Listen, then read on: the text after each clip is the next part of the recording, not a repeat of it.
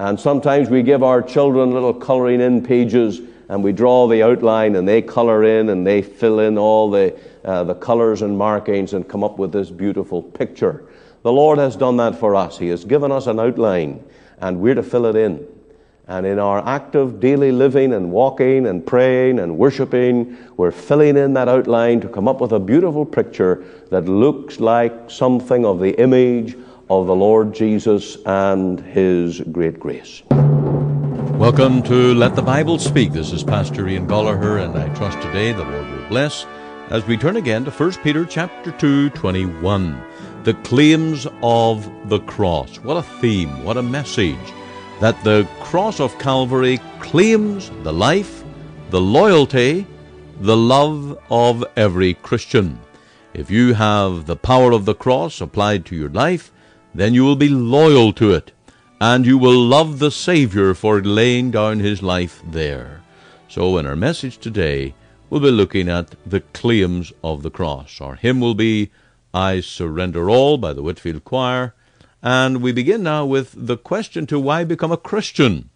The answer is because heaven is for saved sinners. So often when people are invited to a Christian church to attend a gospel meeting, they are intimidated and even fearful. They are brought into a meeting area where there are hymn books, Bibles, and living Christians who speak glowingly of the Savior. The preacher reads the Word of God from the Bible and begins to expound and explain its message. As that message is developed and truth grips the visitor's mind, he is all the more alarmed at his own condition, in light of the power of the preached Word. If the preacher applies the message and calls men to repent of all known sin and cleave to the gospel, the visitor can reach panic stations and will want to get out. Or, by God's grace, the hearer is brought to a place of surrender, to experience the power of the gospel, to convert and change his heart. If such an experience is intimidating while on earth, could you imagine waking up in the glories of heaven to realize that you are in a perfect place, but are not changed in heart? You would be surrounded by holy angels who instantly and perfectly do the will of God. They look into the wonders of redemption, but you are not redeemed. They may quiz you about your state and fly away from you, for you're still polluted and still in love with sin. Then you meet the saints in glory who are praising the Lord for His grace and mercy to their souls. They sing, Amazing grace, how sweet the sound that saved a wretch like me. They join their voices to exalt the Lord as the Lamb of God that taketh away the sin of the world. They sing, Worthy, worthy is the Lamb that was slain, and hath redeemed us to God. These saints in glory invite to sing along. But in that holy and perfect place you cannot sing, for you cannot sing a lie. You cannot make statements even in praise that belie your sinful state. The blood of Jesus has never washed away your sins. You are not justified through the blood of the cross. You are just horrified at what sin appears to be. Heaven is not a home to you. It is a torture chamber. It magnifies your true state as a fallen, sinful soul. Your state of heart and mind, your attitude of sin, are all highlighted by the light of glory, while you're struck dumb among the redeemed. Then you are brought forward to see the glory of the Lord Himself. But you cannot. The light is blinding. His face is a terror, and you want to flee from the presence of the Lamb. For while He is love and beauty to the Christian, He is filled with wrath and judgment against the rebellious, unconverted sinner. You will be like the guest who attended the wedding supper, but didn't put on a wedding garment. Soon you will be found out and cast out of the eternal marriage supper of the Lamb. This is His feast, for His glory, and you have offended Him by your rebellious ways. You shall then be cast out into outer darkness, where there is weeping and wailing and gnashing of teeth. So the answer to the question, why become a Christian? The answer is because heaven is for saved sinners. It is for those who are saved by the cleansing power of Jesus' blood. Heaven is for those who have turned from their sins in repentance and have made the Lord Jesus their Lord and Savior. Heaven is where believers sing of the power of Jesus' blood and the infinite mercy of His grace. Thank you for joining with us on the program. We're turning now to our message and song. May the Lord draw near, bless your own heart, as we have the Whitfield Choir to sing, I Surrender All.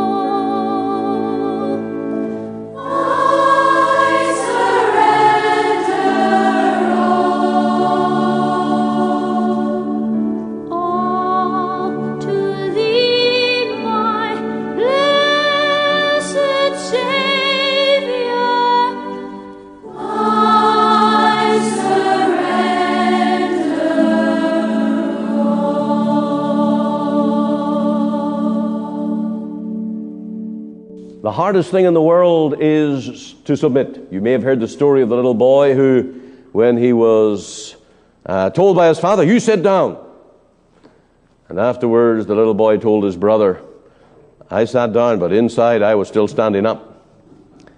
And submission is always a difficult thing when we're in the flesh.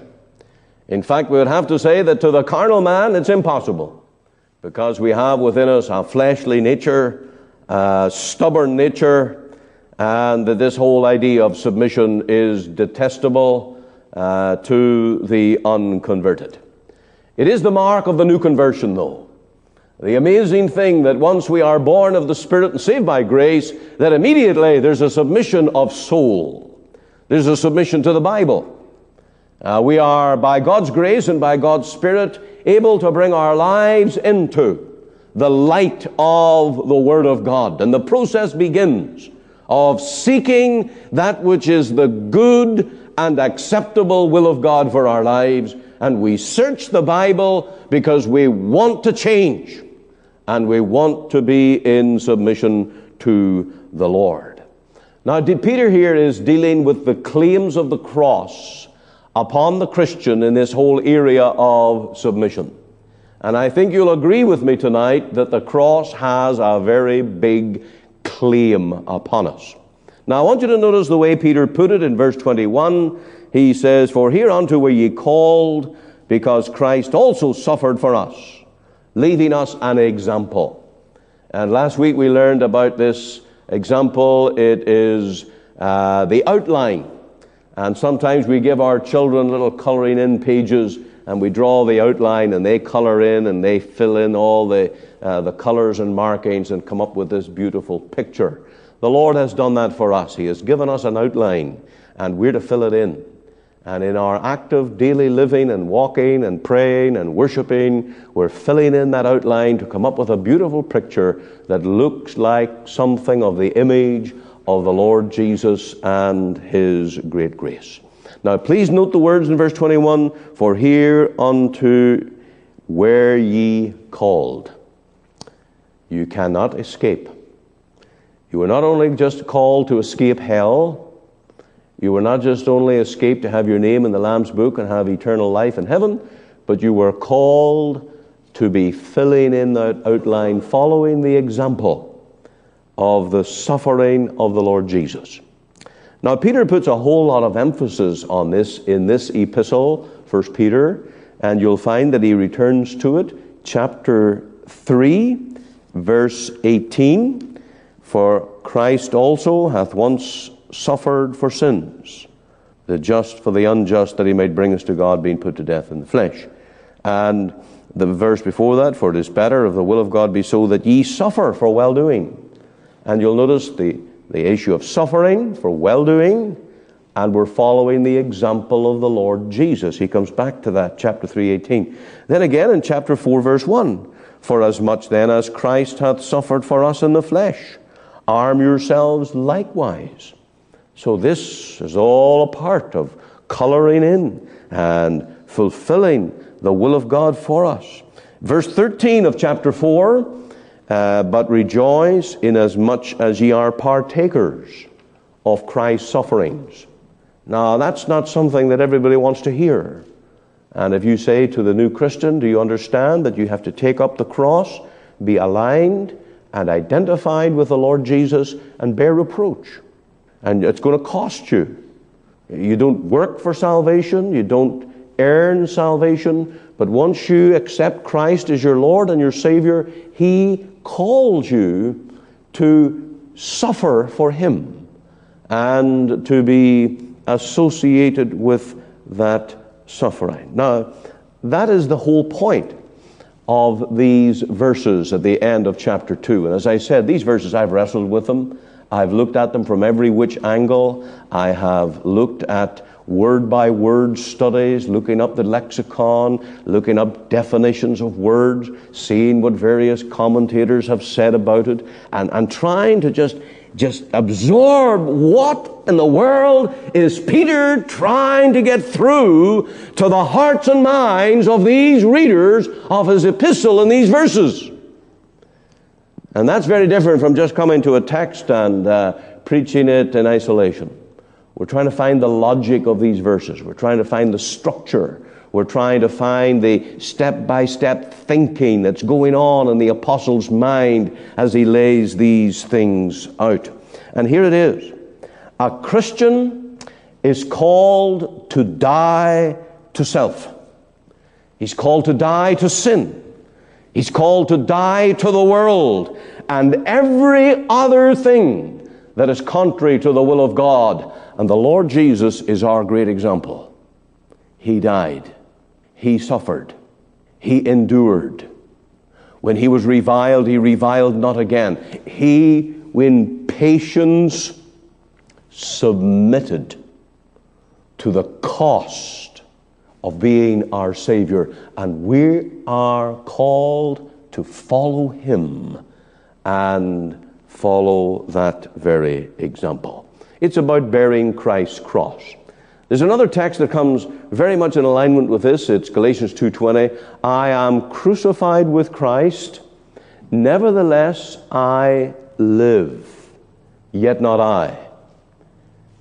And the I dies, the self dies, the ego dies. I am crucified with Christ. And Peter is dealing with this. And the cross lays a great claim upon each Christian to follow his example. Now, we want to be like him. We want to find our fellowship even in his sufferings and even when it costs us. And we are called, here's my first main point now, we are called to follow Christ's example of suffering because Christ suffered vicariously in our place as our substitute. Notice verse 21. Now, we're not going to skim the surface of this now. We want to get the meat out of these verses. We want to get to the core issue of what this is about. And you'll notice in verse 21, for even hereunto were you called, because. Now here's the reasoning of Peter now. Because Christ also suffered for us, in our place, in our stead, vicariously. Our Lord Jesus died with you and me in mind when he suffered on the tree. He suffered for us. In other words, don't you expect to get off the hook about suffering, because when our Lord Jesus suffered, he was suffering for us. And on that cross, our Lord took our place. He suffered unto death, bearing the penalty, the curse for sin. And if you were with us this morning, this was the great burden of defining the gospel, substitution. Now this morning, I was aiming more at unconverted minds and hearts. This evening, we're sort of in-house here. When people come back the second time to church, I expect them to be serious about the things of God and want to dig into God's Word. And so that's what we're doing here. And what does this say? Our Lord Jesus suffered for us in our place, in our stead. Now, verse 24, you'll notice how Peter emphasizes this so much. He's not rushing over this. He's not just making a little statement and running on to something else. He's coming back to it again here in verse 24. Who his own self bare our sins in his own body on the tree. Now, you could outline that putting in categories his own self as opposed to our sins in his own body. Can you see how close the identification here? Sin that was stuck to me, stuck to the Lord Jesus, and he stuck it to the cross. That's as simple as I can make it tonight. He nailed it to the cross, but it was my sin, and it was in his body that he nailed to the tree. Now, what is the claim of that cross upon me? Hereunto were you also called, because Christ suffered for us. What's the claim now? Through the cross, I'm to die to everything of sin and self. That's submission. the thing that we find so difficult, the thing that is so abhorrent to the carnal man, the rebellious nature. I don't want to submit. But here is the example that we follow and the claim that is upon us as Christians, as saved by the blood of the cross. Now, I will never have to suffer as my Lord Jesus suffered on the cross. His sufferings as atoning work is all over. Finished. One offering, one sacrifice, one time, forever. We never have to add to the sufferings, the atoning, penal sufferings of the Lord Jesus on that cross. But I do have to suffer because to this I'm called. And as I look to that cross and see the dying form of my Savior, there's a call to my heart. Follow me. Not to be nailed to another cross, but to endure the station in life where God has put me. I've had a whole ream of follow-up on that, but let me get to the application. Let me go straight to your home and my home. Peter says in chapter 3:1, likewise ye wives be in subjection to your own husbands, that if any obey not the word, they may without the word be won by the conversation of the wives. And then he goes on to talk about the meek and quiet spirit, verse 4. Wives, can you follow your Lord Jesus in submission? It's hard. Especially as when Peter was saying here to women whose husbands were not even Christians, pagans, hard men, cruel men at times. And these women were to win their husbands by their godly living, submitting in a meek and quiet spirit. That's the will of God. And to this you're called. Now, husbands, we're not off the hook either. We're to love our wives as Christ loved the church and gave himself for her. There's a sacrificial, self-denying love in the role as husband, as the man, father of the home. There is a submission to which you are called. And if it's always going to be your way or no way, if you're going to protest, if you're going to raise up in a rebellious attitude and say, it is going to be my way or no way, you have missed the very example of the Lord Jesus. And our Lord, in his death, in his suffering, he gave us this example vicariously for us, in our place, in our stead. Now, modern Christianity doesn't want this.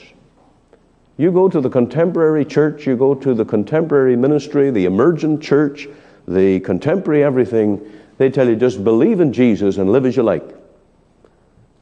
That's not the Christianity of the New Testament. You are to believe in the Lord Jesus and follow his example when it hurts, when it costs. The ego of self has to die. And that's a process, more and more. There's not one of us finished in this work. Every one of us here tonight have to pray and plead and wrestle over this. Lord, am I hardened? Lord, am I becoming stubborn and rebellious? Lord, give me the grace that I might follow the example of submission. That's the battle of the Christian. And it's the work to everyone to which every one of us is called. And that's the first point tonight. We'll go to verse 22 now. We're called to follow Christ's example of suffering because Christ suffered innocently. It says there, and Peter makes a whole lot of this, who did no sin, neither was guile found in his mouth. Now, where is it most likely to find a person tripping themselves up? It's with their words, with their mouth. Peter tells us how difficult it is to manage the tongue. And when you have a wrong attitude, a wrong spirit, and a carnal mind, your tongue will betray you, and the bitterness of your heart will come out of your mouth. It will be observed by all by not just the words you use, but the tone in which you say it, the hardness, the harshness, the cruel tongue. But it says here of our Lord Jesus, who did no sin, neither was guile. There was no bitterness, deception, no hidden agenda, nothing carnal. Though he was accused, he was cursed, he was mocked, he was tortured, he was crucified, and he suffered without a cause.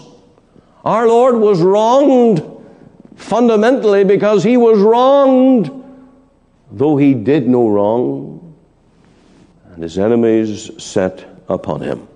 But how did our Lord respond? Verse 23, who when he was reviled not again. The word revile, by the way, there means word abuse. Mocked, scorned, derided. You remember the old word, sticks and stones may break my bones, but names will never hurt me? Well, they do. That's not an accurate statement. You wouldn't want your boy or girl out on the street with people hurling bad names at them. Our Lord Jesus endured that to the greatest degree, although he was pure and sinless. And this is our example. And the time when perhaps it is most difficult to submit is when you are being wronged. When you know that this person is hurting and abusing and reviling and disturbing your heart and mind, the natural tendency is to protest. But our Lord Jesus, his example, that when he was reviled, he reviled not again. The claims of the cross are exceedingly strong upon the child of God. When you've been redeemed and are saved by grace and become a follower of the Lord Jesus, then you know that the price to pay as a Christian is high, but the reward is great. And so today I hope that you have been encouraged and helped as we have let the Bible speak. Stay tuned with us now for the following few announcements. This broadcast comes to you today from the Free Presbyterian Church in Cloverdale, located at 18790 58th Avenue, Surrey, at the corner of 188th Street and 58th Avenue. On our website you can find gospel articles, links to our sermons, and our gospel booklet called A New Beginning. There you can find a link to our Sunday services that are broadcast online.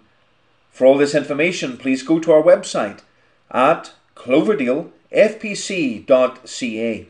You're warmly invited to attend any of our Sunday services at 10:30 a.m. and 6 p.m. to meet with us as we worship God and to hear the preaching of His precious Word. We also meet for Bible study and prayer at 7:30 p.m. every Wednesday evening. Our Sunday School for Children and Adult Bible class meet every Lord's Day from September to June at 9:30 a.m. You can contact us using our office number, which is 604-576-1091. Alternatively, you can email me at pastor.cloverdalefpc@gmail.com. Again, for all this information, please go to our website at cloverdalefpc.ca. Our burden is that you will hear and understand the gospel that will lead you to know the Lord Jesus Christ and His great salvation. And this is Pastor Andrew Fitton. Thank you for listening today, and be sure to listen Monday to Friday at 5 a.m. and 5 p.m. and on Sundays at 9:30 a.m. on this station for our full or church service as we worship the Lord through the ministry of His Word.